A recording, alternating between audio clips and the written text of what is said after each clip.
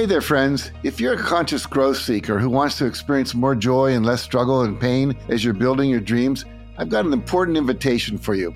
Join me at my Breakthrough to Success live workshop and unlock your power to achieve any goal you can imagine. I am so excited about our Breakthrough community coming together, where these ideas and principles come to life over a powerfully transformative 3-day weekend. People like you will be coming from all over the world to learn how to apply the secrets to success, release your limiting beliefs, awaken your potential, access your inner guidance, and so much more. Plus, you'll also be able to dance your heart out and connect with others. So if you're ready to learn, heal, and grow alongside other incredible people in our Breakthrough community, be sure to go to jackcanfield.com/breakthrough, where you can get all the details, get your question answered, and register to be there. I really look forward to seeing you there and helping you take your life to the next level. Welcome to the Jack Canfield Podcast, where we dive deep into the world of personal growth and inner awakening. I'm Jack Canfield, multiple New York Times bestselling author and a human potential trainer, speaker, and coach for more than 5 decades.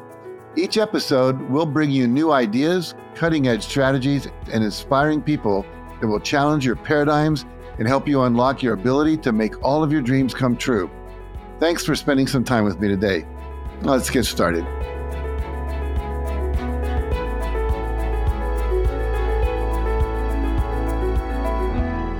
Welcome to the Jack Canfield Podcast. And in today's episode, I'm talking with Lynne Twist, a renowned global visionary, transformational leader, author, and activist. And Lynne has dedicated her life to ending world hunger and then to creating a world that works for everyone through creating an environmentally sustainable, spiritually fulfilling, socially just human presence on this planet we call Earth. And as a co-founder of the Pachamama Alliance, which we'll talk about today as well, Lynne's also fostered a unique partnership with the indigenous Achuar people of the Amazon rainforest, who I got to meet and get to know when Lynne took a group of us, including me and my wife Inga, to meet with them in Ecuador. And in part of our discussion, we'll discuss Lynne's work with the Pachamama Alliance and the predictions that the Achuar people have made about the future of our planet, which I think you'll find quite profound.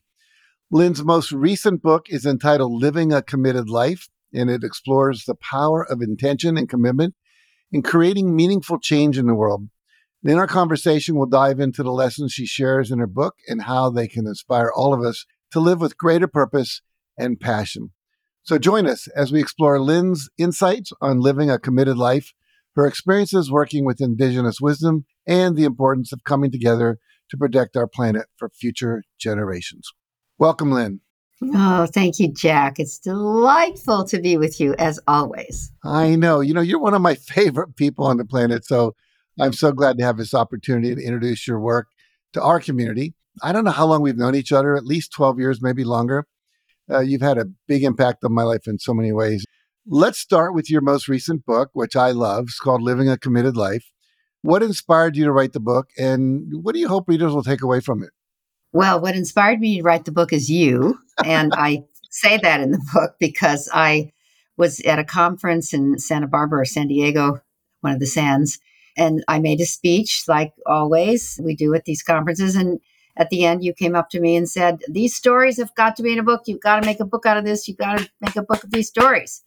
And I said, well, I'm an activist. I'm a pro-activist. I call myself a pro-activist, not an activist against, but an activist for. And I said, I'm just too busy, ending hunger and saving the Amazon. I don't have time to write a book. And you said, I'm going to make it so easy for you. And then I went to your home. You invited me to your beautiful home in Santa Barbara. You got 20, 30 people in your living room.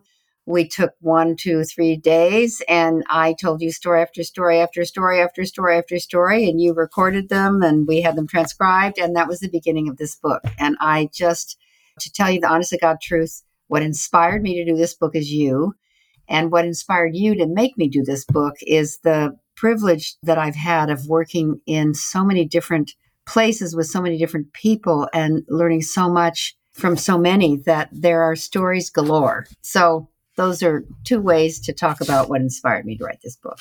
Okay, so the key word here is stories. Let's share some of these stories. The book has a lot of, I don't know what you want to call them, principles, messages, implications of things we should be paying attention to or doing or whatever. Share a couple of the key stories. I mean, we could literally do that for days as we did here. You mentioned some in the book that are really transformational, both for you and for the reader, and then what the story was and what it led to, because the unfolding of these stories are really profound. Well, I think that's the best way people learn. And you've taught me that yourself with your wonderful books, the Soul series, and even your success books always have stories about people and places. And that's, I think, how we learn. So that's how I learn anyway. So, for example, one of my great friends and one of yours is Van Jones. He's a great CNN journalist now and commentator. And for him, his path has been from a rural town in Tennessee where he grew up poor and Black under the kind of a rule of a pretty intense and somewhat violent sometimes, but harsh father who had a little bit of a drinking problem and also was sometimes pretty unfair to his two children. Van's a twin. And, there's a lot of things to say about Van, but he ended up with all kinds of fortunate breaks with affirmative action and other things and just being an amazing person that he got himself into the White House with President Obama. And while he was in the White House, he was head of Green Jobs, which was a huge new initiative of the Obama administration. And for a Black, young, incredible activist lawyer, he went to Yale Law School, to be in the Obama administration was the dream of his lifetime. Suddenly he had a budget, I can't remember, but lots of money, a whole staff. He's in the White House, the first African American president in the history of our country. It was like a dream. And then he got attacked by someone on Fox News. Glenn Beck was his name, who had a agenda to take down the Obama administration, really, but targeted some of his key players and targeted Van. So I tell the story of Van literally falling from grace, having to leave the White House because he didn't want to tarnish. He was there about getting jobs for other people, not about saving his own job. So he left, resigned in terrible attack. And he went to the bottom of the bottom of the bottom. And even though he grew up Black and relatively poor, this was like the height of what anybody would want for their life. And then just a complete, total destruction, a breakdown of the immense proportions. And he went into 18 months of depression and he recreated himself. He literally recreated his entire life out of the breakdown and became now one of the leading voices of our time as a journalist, as a commentator, as someone who started all these nonprofit organizations. And he was so impressive and so eloquent and so, first of all, so humbled by the horror of what happened to him and so inspired that he was able to find his way again, that Jeff Bezos gave him $100 million to give away. It gave him the Courage and Civility Award, the first one. And now he's in an incredible position to make an even bigger difference with his life. And that's a story that illustrates one of my distinctions in the book, that every breakdown, no matter how serious, no matter how heartbreaking, no matter how devastating, has within it somewhere, if you're willing to look for it, the seeds of a breakthrough that's greater than the breakdown. Not everybody looks for them. Not everybody recovers from breakdowns. But if you know that every breakdown is actually a gift to find the seeds and water them, fertilize them, and let them grow of a breakthrough that's greater than the breakdown, then that's what you can create out of your life. So that's an example. And I tell stories about other people, and then I also tell stories, of course, about myself. Let me interrupt you for a minute. I want to talk about what you said about the breakdown and the seeds of a benefit that can come out of it. Because I was just rereading Napoleon Hill. There's a famous quote that every negative event contains within it the seed of an equal or greater benefit. But the part that never gets stated, you have to look for it. And when you find it, you have to water it, which is what Van did. I mean, I remember just reading about like how he started getting computer programming programs into the inner city schools and into rural schools for Black children and so forth. But I want you to go back a little bit before you tell another story of a different kind. You were doing the Pachamama Alliance, which I want you to explain real quickly as some context for this question before you answer the part about Van. You wanted to get the Black community more involved in the sustainability, and you didn't quite know how to do it. You wanted to get Van involved because you reached out to him because you knew. And he basically challenged you, which I thought was very interesting. What I thought was more interesting is how you rose to the challenge and did what he wanted and then force an amazing alliance that has all this incredible things that have happened as a result of it. Do you mind telling that story? Well, yes. Well, I'll just say that the environmental movement from when it began to even just maybe 10 years ago was really kind of seen as a white movement. It didn't include social justice. It didn't include fairness and equity. It didn't include racism. It didn't include the horrors of colonialism. It was really about kind of like polar bears and, certain kinds of birds. And the polar bears were white too. Yeah. But people who are living in conditions of poverty and oppression, they thought, what do they care more about polar bears than they care about us or some kind of weird bird that's going extinct? What is the deal here? And it had that face, I'll say, whether it was valid or not, that was the impression, particularly people of color had of the environment. And the Pachamama Alliance was founded by three white people. So we knew, but we were really in total communion with indigenous people who are in many ways of looking people of color. So we knew that this could not be part of the environmental movement only. What we were really talking about was bringing forth what we call now an environmentally sustainable, spiritually fulfilling, socially just human presence on this planet. And that these three prongs were not three different tracks, but it's all one. Environmental crisis, the climate crisis, is very of a profound spiritual crisis in our relationship with life itself. It's a profound social justice crisis that the people who are harmed by environmental degradation are first and worst are the people living in poverty and oppression and on the margins. That's where these pipelines go. That's where the pollution is. That's where the nuclear plants are. These are the people who suffer the most. Their kids have gas masks on all day long at school before the rest of us had to wear masks for COVID. So we very early on in the Pachamama Alliance creative moments, we realized that we wanted to create something much more holistic, much more comprehensive, because the indigenous people told us our job was to change the dream of the modern world. And that dream is a trance that has us not in relation not only to the earth and other species, but with each other. So Van came into the picture and was really, really helpful. He didn't make us wrong. He didn't accuse us of anything. He brought in his way of seeing and being and helped us design the programs in a way that we would address mass incarceration, a primary commitment of his to abolish mass incarceration, to really talk in a way that didn't make people wrong about racism. Like, it's scary to talk about it, but to bring it up, not be afraid of it, but to bring it to the surface so that we all own it, no matter what color our skin is.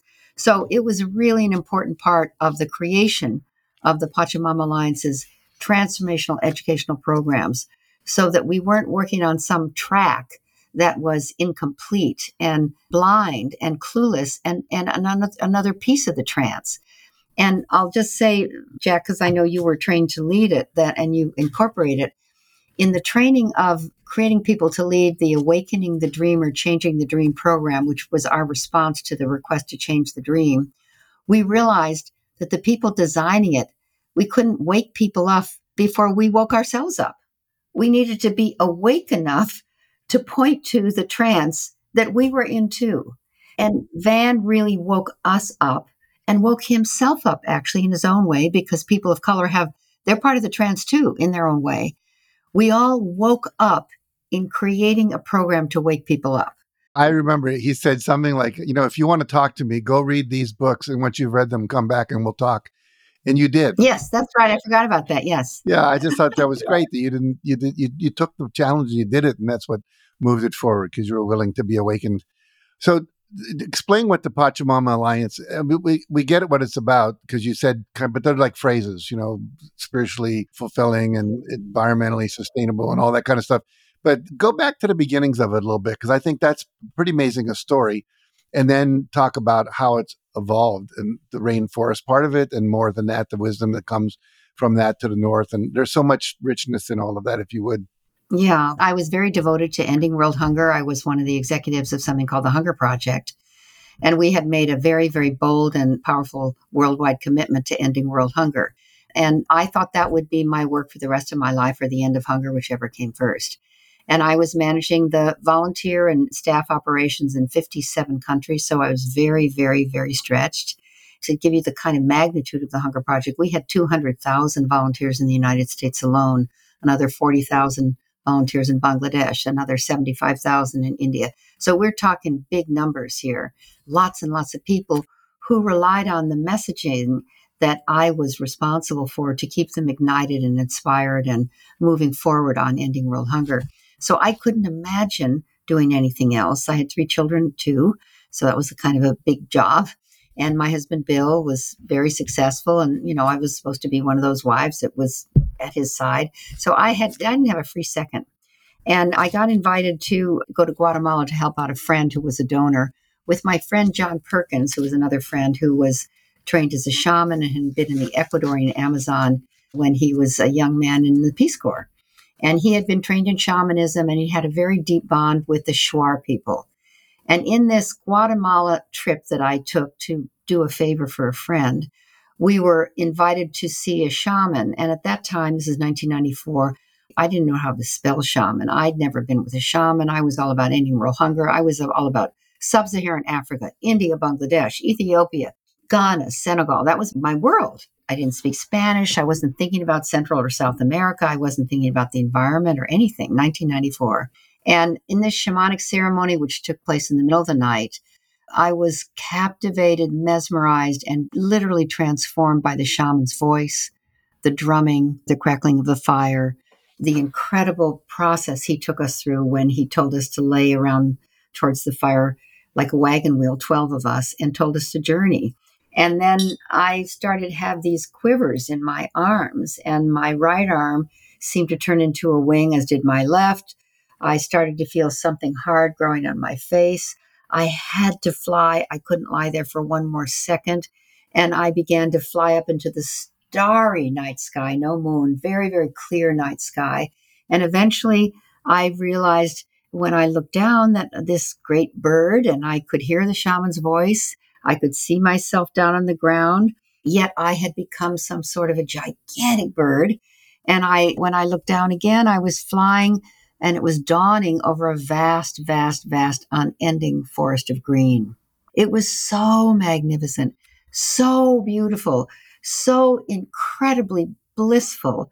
And then these disembodied faces of men with orange geometric face paint like this on their faces and yellow, red, and black feather crowns on their heads started floating up from the forest floor, calling to me, this bird, in a strange tongue, and then disappearing back in the forest, and then floating up again, and then disappearing back in the forest as I was flying in slow motion over this vast forest. And this was this kind of divine encounter that was mesmerizing, hypnotic, extremely moving and beautiful with these faces, this encounter with me, the bird, and these faces, and their voices, which were in a strange language. And then I heard this big, loud drum beat, which was the call by the shaman to come back to the circle. And I sat up, and I remember realizing, oh my God, I'm not a bird. I don't have a beak. I'm me. What was that? Wow. And now the fire was down to embers, and the shaman asked each of us to share what had happened for us. And I shared what I shared with you, and all of us had become some sort of an animal. It was a very, very powerful shaman. There was no medicine, by the way. This was just his voice and a drum. Just amazing. So then the shaman completed the ritual, dismissed everyone but John and I, and told us we were being called, communicated to. It wasn't a vision. It was a communication that we had received from people who were looking for first contact, Indigenous people. And I thought, what? I don't know anything about this. I got to go back to Africa and end world hunger. And John Perkins, however, he said, Lynne, I know who they are. I know where they are. They're the Achuar people in Ecuador. I was just with the Shuar before I came here to Guatemala. The Shuar welcomed a hunting party from the Achuar who came into their camp and said, we're ready for contact. We're going to start dreaming people to us who can help us understand the modern world before the danger comes, because we know contact is inevitable. So we're going to create it before it happens to us in ways we can't control. And then after that, I just left Guatemala thinking, I don't have anything to do with that. That's not my work. And I went to Ghana. And then one more chapter of this story, if you don't mind. I was in a meeting in Ghana in Accra, Ghana, the capital, at a conference room on the main floor of the Novotel. And there were 5 Ghanaian men and 3 Ghanaian women having a board meeting. And I was sitting in on the Hunger Project Ghana board meeting as a representative from the global office. And at a certain point in this wonderful conversation, the Ghanaian men, and people in Ghana have very dark skin, blue-black faces. They're just beautiful people. The men, 5 men, started having orange geometric face paint appear on their black faces. And it was stunning and terrifying. And no one said anything about it. So I started to think, oh my God, I'm going crazy. So I went to the ladies' room, splashed my face with cold water, went back in. Everything was fine. Everybody was still talking. They knew I'd just gone to the ladies' room. And then it happened again. And I burst into tears. And everyone said, what's wrong? Even the guys with the face paint. And I just said, I'm sick. I'm feeling very, very sick. I need to go back to the United States. I have too many time zones, too many countries. I need to go home. And so I did. I went home. I left and went to the airport and flew to Frankfurt, to New York, to the San Francisco. When I got home, I was embarrassed to even tell Bill. I thought I was going crazy. But the faces did not stop. And so I tried to reach my friend, John Perkins, the man who had become a shaman, knew the Ecuadorian Amazon, knew the Shuar people, but he was in the Amazon. I couldn't reach him. And this is 1994. No cell phones, no internet. So, yikes, I couldn't reach him. Then he finally comes home. He says, they're waiting for us. We need to bring them 12 people from the modern world, including you and me, Lynne. People with global voice, people who have open hearts, people who know the rainforest is critical to the future of life, people who know indigenous people have a huge contribution to make to the world right now, and people who will respect the ways of the shaman. So we picked 10 other people, including my husband, Bill, and we went down to the Ecuadorian Amazon, just as you've gone yourself. But this was the first encounter, and we flew in little tiny planes out into the Achuar territory, and we were dropped off on a dirt landing spot. And when we were all there, all 12 of us, they came out of the forest with their orange geometric face paint, their yellow, red, and black feather crowns, and spears, actually. They loaded us in canoes, and we told us where to camp. And that was the beginning of an encounter with indigenous people that completely changed my life.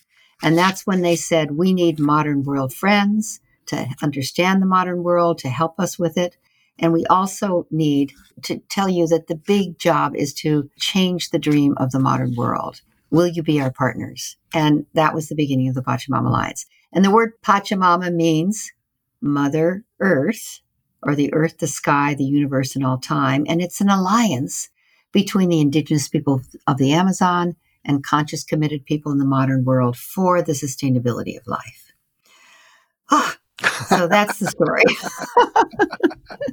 That's beautiful. I was trying to tell a short version, but I don't have one. No, that's okay. It's phenomenal because what I love about it is how you did get called. And I think all of us get called at some point by something. And we feel it as a yearning, as a desire, as a irritation that occurs, something we're either unhappy with or something we feel drawn to express or to communicate or to be part of. And you got it in a way that's a little more dramatic than most of us, but you responded to that. And when you go back to your book and you talk about it, living a committed life, which you were living with the Hunger Project and then with the Pachamama Alliance, can you extract that concept of like, we're all living in this time of evolution. The planet's evolving, consciousness is evolving. We're being challenged with climate change, with the mass extinctions we read about. I just read something recently about New York is sinking with 1 million buildings on it. At the same time, the sea level's rising.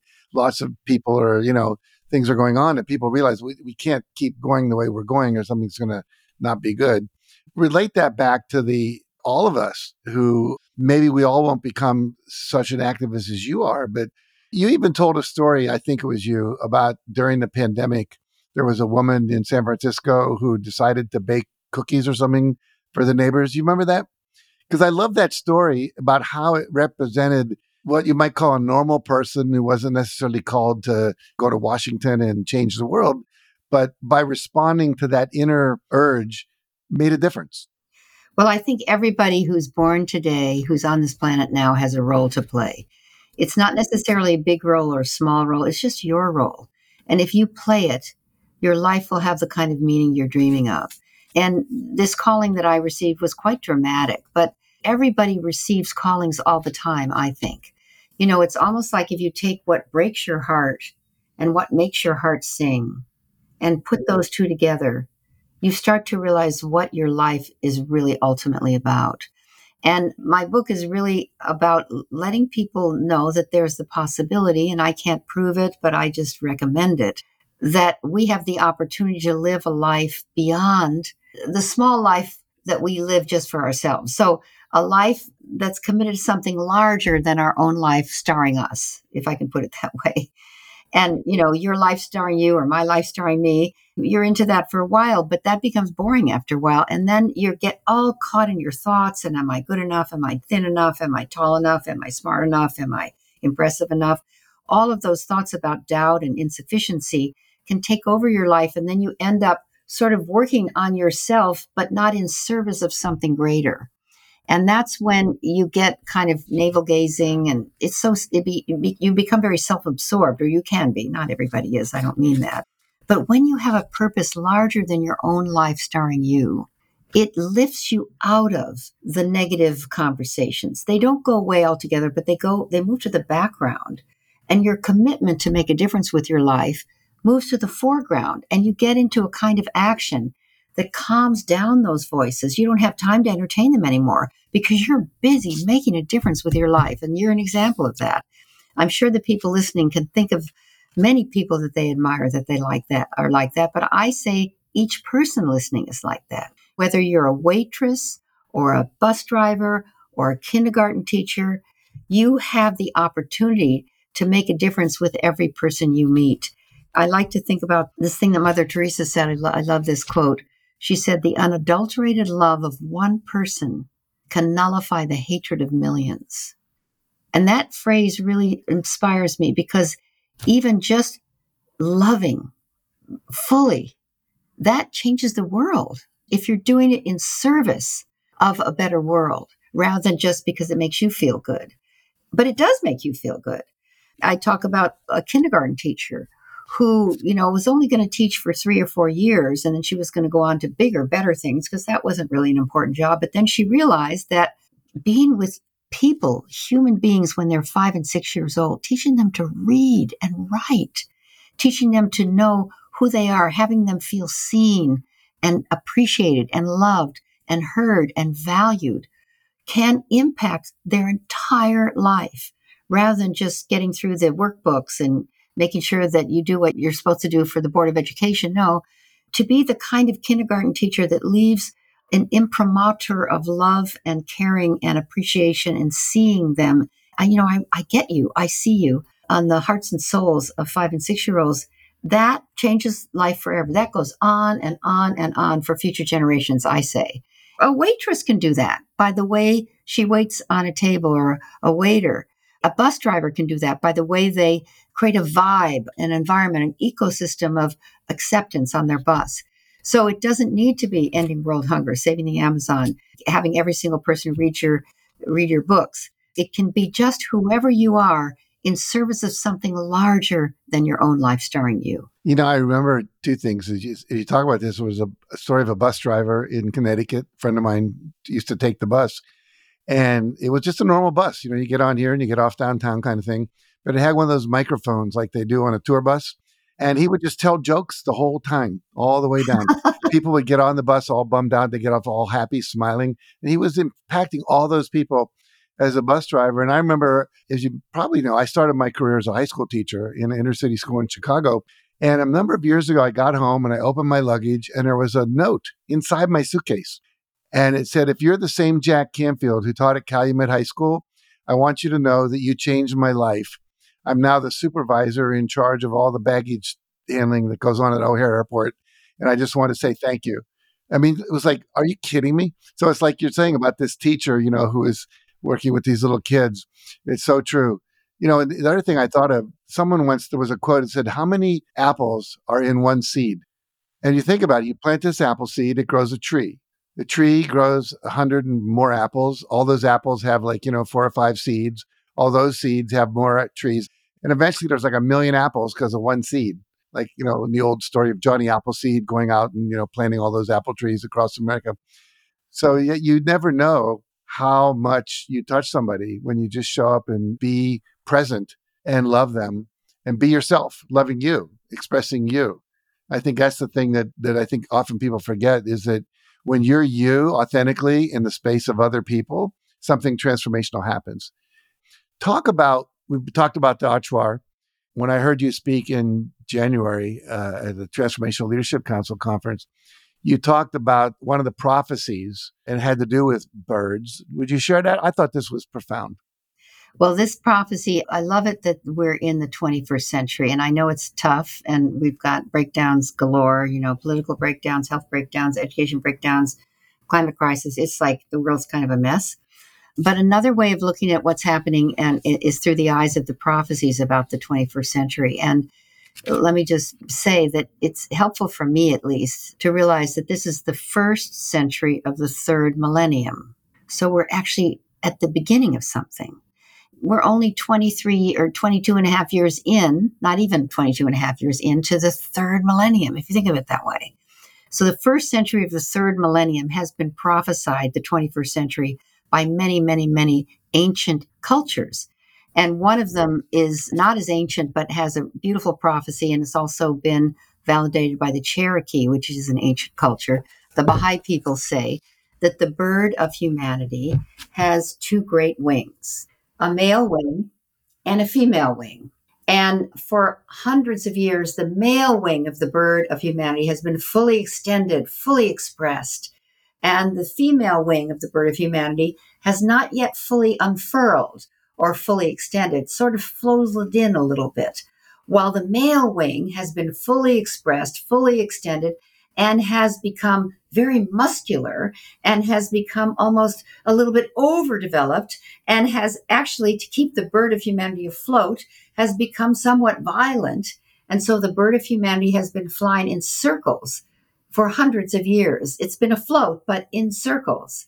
And the 21st century is when the female wing in the bird of humanity, the female wing in all of us, in women and men, will fully extend itself. And thus the male wing in all of us can relax a little bit.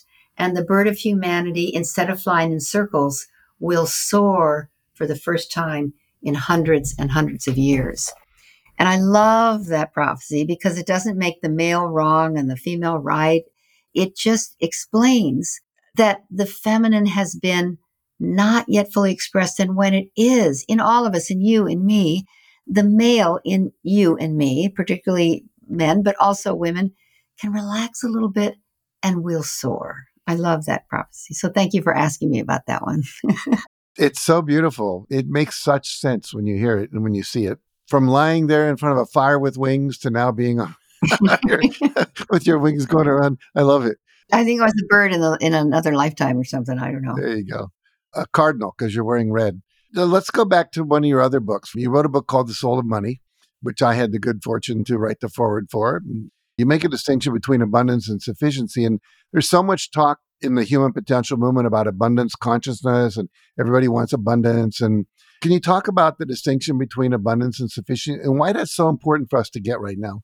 Yes, I learned this from the great Buckminster Fuller many years ago. And Bucky said that he really distinguished, and I had never even thought of this before, this distinction of enough.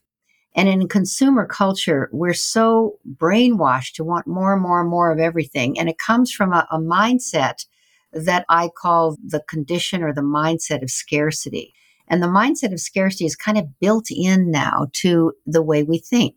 It's not like we look out and say, oh, that's not enough and that's not enough. It's before discernment, before thinking. It's almost like the frame of reference. It's not enough. There's not enough. We don't have enough. There's not enough. It's not enough there. It's like a framework from which we think rather than what we think now. And that really comes from the economic system and the consumer culture and the commercial culture. It's kind of like there's three toxic myths, I think, that make up this mindset, the mindset of scarcity. There's not enough. More is better. More of anything and everything is better. And that's just the way that it is. And we're all kind of sucked into this mentality. And Buddha said the source of all suffering is a lie. And I say that that's a lie about the way we see the world. And that's the source of such suffering in our relationship with money, that we've gotten sucked into or kind of brainwashed to think there's not enough to go around and someone's going to be left out and it can't be me and mine. So I have to get way more than I need or than we need to make sure me and mine are not among those that are left out, because there's not enough to go around because it's scarce. The it is kind of like everything: time, money, love, vacation, sex, everything. There's not enough. Someone's going to be left out. I want to make sure it's not me and mine. So I'm going to take way more than that I need. And then someday I'll help the people who are left out, but I have to have way more first so I'm secure. That's the mindset. And then more is better. More is better. I mean, it's almost obscene to me what CEOs are being paid now. I mean, it is obscene. It's not right that anybody should make that kind of money. It's not right that anybody should really be billionaires. I work with some of them. Forgive me, but I don't think it's right, because it's not appropriate. No one needs that kind of money. But let me go on to the 3 toxic myths. Really, if you clear them away just for the moment, this mindset of scarcity, what's waiting for all of us is what I call the radical, surprising truth of sufficiency, of enough. And enough is distinct from abundance. So that's really what you're asking me. Enough is being met by the universe with exactly what you need, exactly when you need it. And that actually happens all the time. That's actually what is happening all the time, I say. Enough is sufficiency. It's not actually an amount of anything. It's a way of seeing the truth about the world. And there's a principle of sufficiency that I write about that I kind of made up. I think it's true. I call it the radical surprising truth. And that's if you let go of trying to get more of what you don't really need, which is what we're brainwashed to want more of, it frees up oceans of energy to turn and make a difference with what you have. When you make a difference with what you have, when you nourish what you already have, when you appreciate what you already have, and when you share what you already have, it expands. I say this on every podcast, so I know people have heard this before, but the short version of that is what you appreciate appreciates. I really, really mean that. I think that's the truth of life. And so it's a radical view. I'm not against abundance, but I say that sufficiency is something that's precious. I mean, we race so fast towards more. We race right past enough. We don't even know it happened. It doesn't live in a consumer culture. That's why we have an environmental crisis. That's why we have an addiction crisis. People think that more is the answer to anything and everything, and it's just not. We have enough, and we are enough. And the scarcity mentality and the chase for more even gets into our way of seeing ourselves. So it's not just there isn't enough and there's not enough, it's not enough. It starts to be, I'm not enough, when in fact you are enough, exactly the way you are. And when you share that, that's when your life expands. That's what you teach. When you know that you're enough, then it overflows into natural abundance, and all you want to do is share what you have. Abundance isn't a bad thing. It's just when it's in the mindset of scarcity, it's excess and landfills and garbage and storage. When it's in the context of sufficiency, it's natural abundance designed to share with other people. That's a kind of a short form of the Soul of Money book. I so get it. It's so much damage is done to the world because people feel that they're not enough. And so I have to have more than enough to be enough. And then what happens is you never really solve the problem. You can't get enough of what you don't really need, as you said. And people are searching, but they're searching outside themselves for what can only be fulfilled inside themselves. I quoted earlier today to somebody a quote I read from Dr. Pankaj Naram, who said, "I don't come here to teach you. I come here to love you. The love will teach you." And the idea is that you are enough as you are. And then Anita Moorjani, in her book, Dying to Be Me, said, my life changed when I realized God wasn't a being, but God was a state of being. And when we realize that we are that state of being, that we're in that state of being that which we are, then what happens is we are enough. And then you stop this crazy rat race, if you will, to get that which will never fulfill you. At some level, it's so freaking simple, But on another level, it's so endemic, as you said, we're in it. It's like the fish don't know they're in water because the water is just all they've ever known. And we've all grown up since the 1930s with this make more, have more, be more to be secure. So when the next crash comes, we don't have to jump out of a building. Kind of crazy. You said what you appreciate appreciates. And I know for me, I've been doing some work with Esther Hicks and the Abraham that she channels. And she teaches this thing called a rampage of appreciation, where you just take 5 minutes and you walk around and you just appreciate everything you see.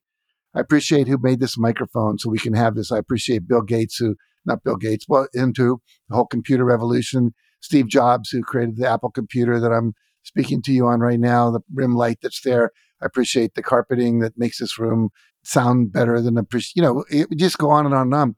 You do that for 5 minutes, you almost start to cry because what happens is we don't appreciate what we already have.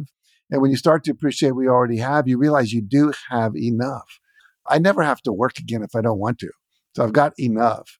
So my work now doesn't come from trying to fill that void, but from sharing from the overflow I have, both of my ideas, my joy, my love, my relationships with people like you, et cetera, that I can share with people.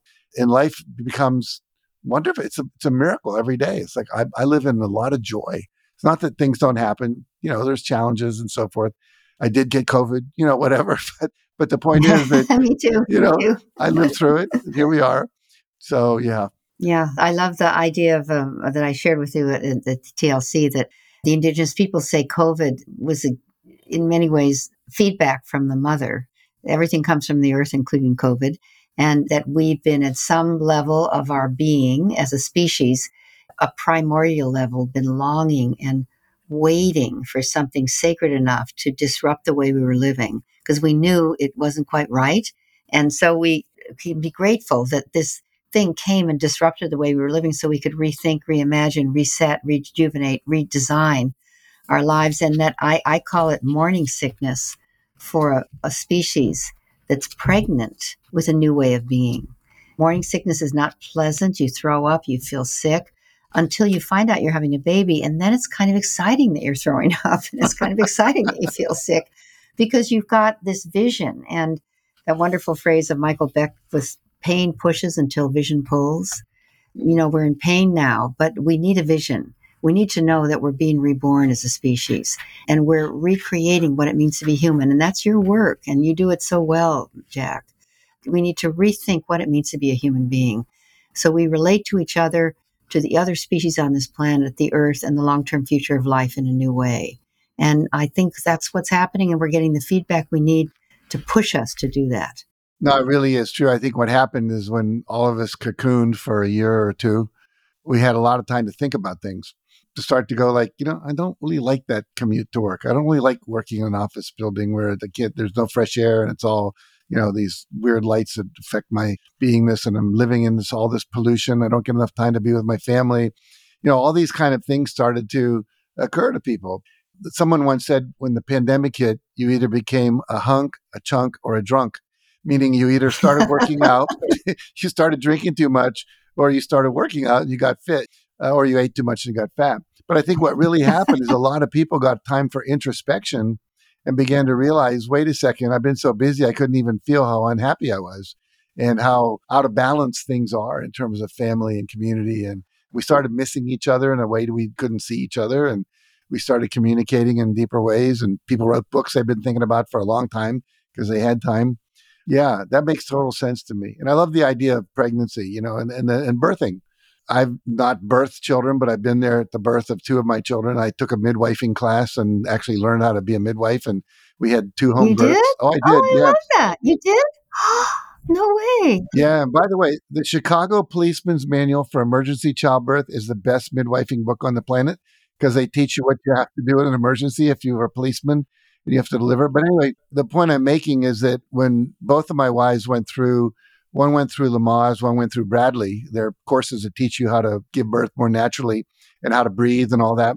And when you know what's happening and you know that you're going to hit that point where you're going to give me an epidural, I don't care about natural childbirth, that you're getting really close to where it's going to come out. And it's like, yes, the pain is there. But if you know what's coming, you're less likely to resist it and less likely to fight against it, more likely to cooperate with it. And I think what your work is doing and your book does and Pachamama Alliance does is it's helping people to kind of a Lamaze class for the evolution of our species, our planet, and so forth. So I think it's a very cool thing. I want to just switch the focus for a minute, make it a little more personal, and it has to do with birthing and mothering and all that.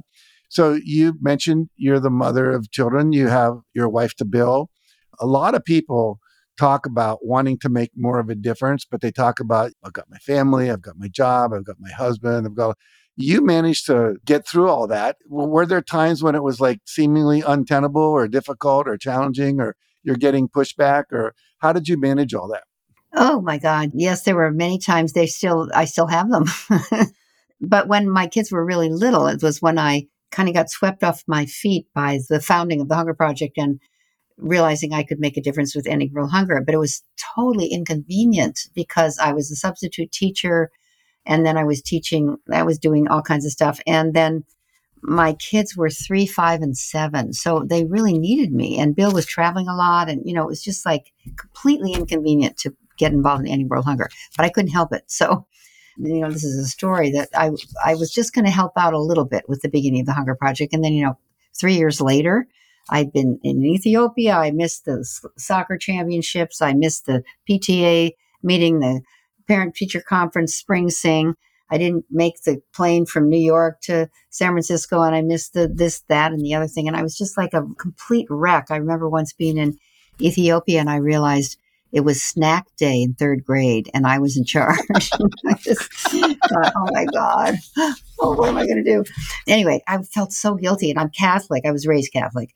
And so I have expertise in guilt. That's one of the things that you learn as a Catholic. You get really good at guilt. So I felt so guilty that when I was in Ethiopia, I thought I should be home. When I was home, I thought I should be in Ethiopia. When I was at the UN, I thought I should be at the high school. When I was at the high school, I thought I should be at the UN. I was never where I was. I was a wreck.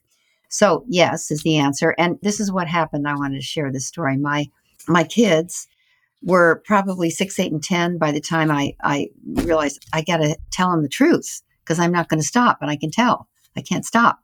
And so we sat on our family room floor in a big circle, and I'm crying, and Bill is there, and our 3 children, Billy, Summer, and Zachary. And my middle daughter, Summer, you've met her.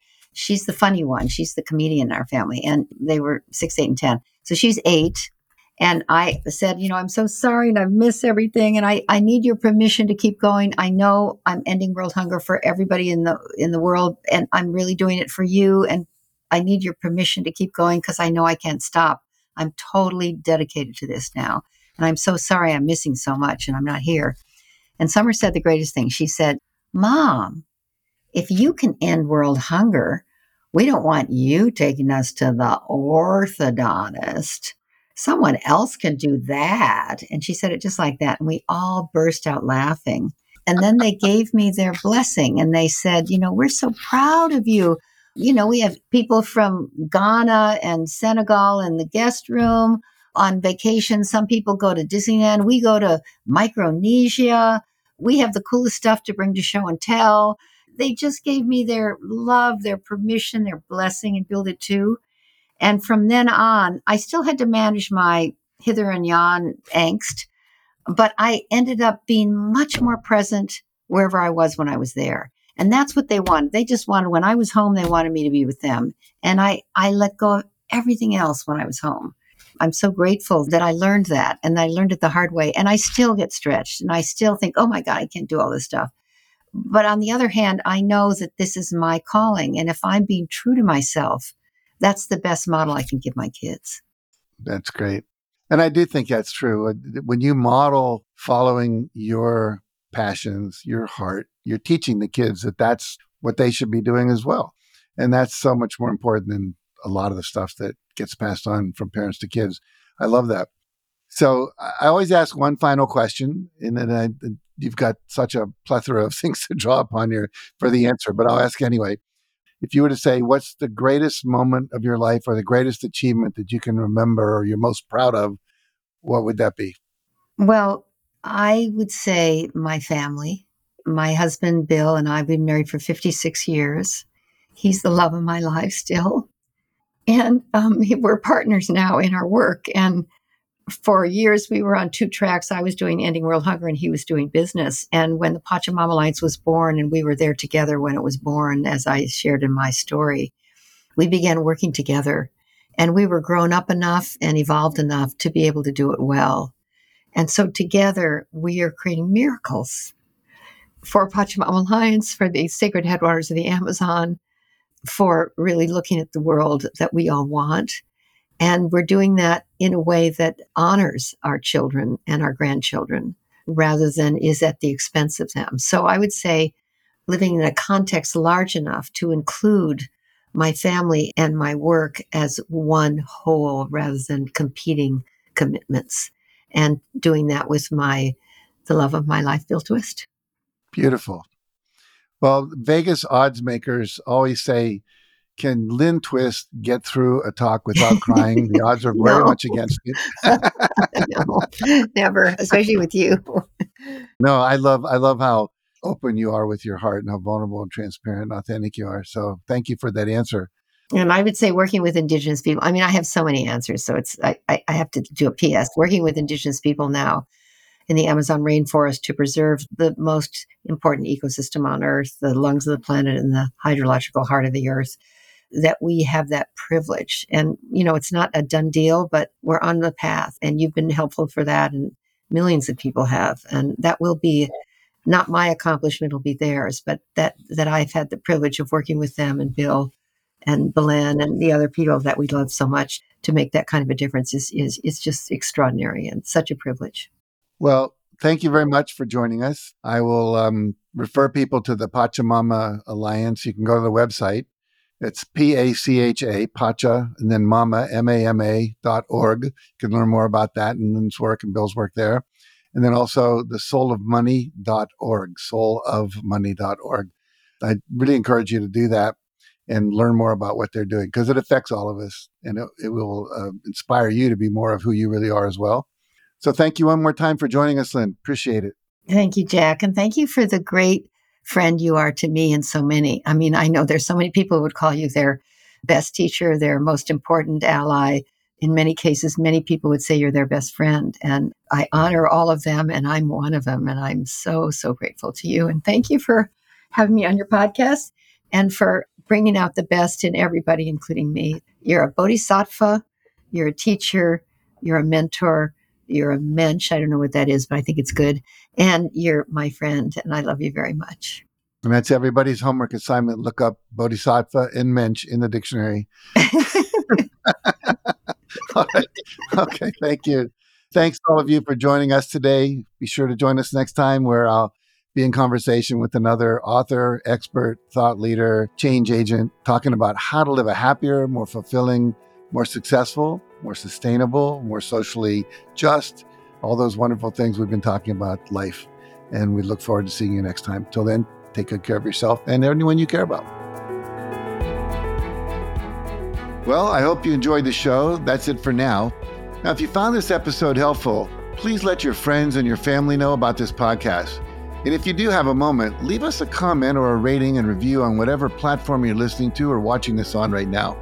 And for even more, you can go to jackcanfieldpodcast.com, where you'll find today's summary and show notes, including a list of web links to get all the resources and any free things mentioned during the episode. And while you're there, let me know what you think by sending in your feedback or any requests for topics you'd like to see me address in the future shows. Simply go to jackcanfieldpodcast.com. I'd love to hear from you. And until next time, keep pursuing your dreams.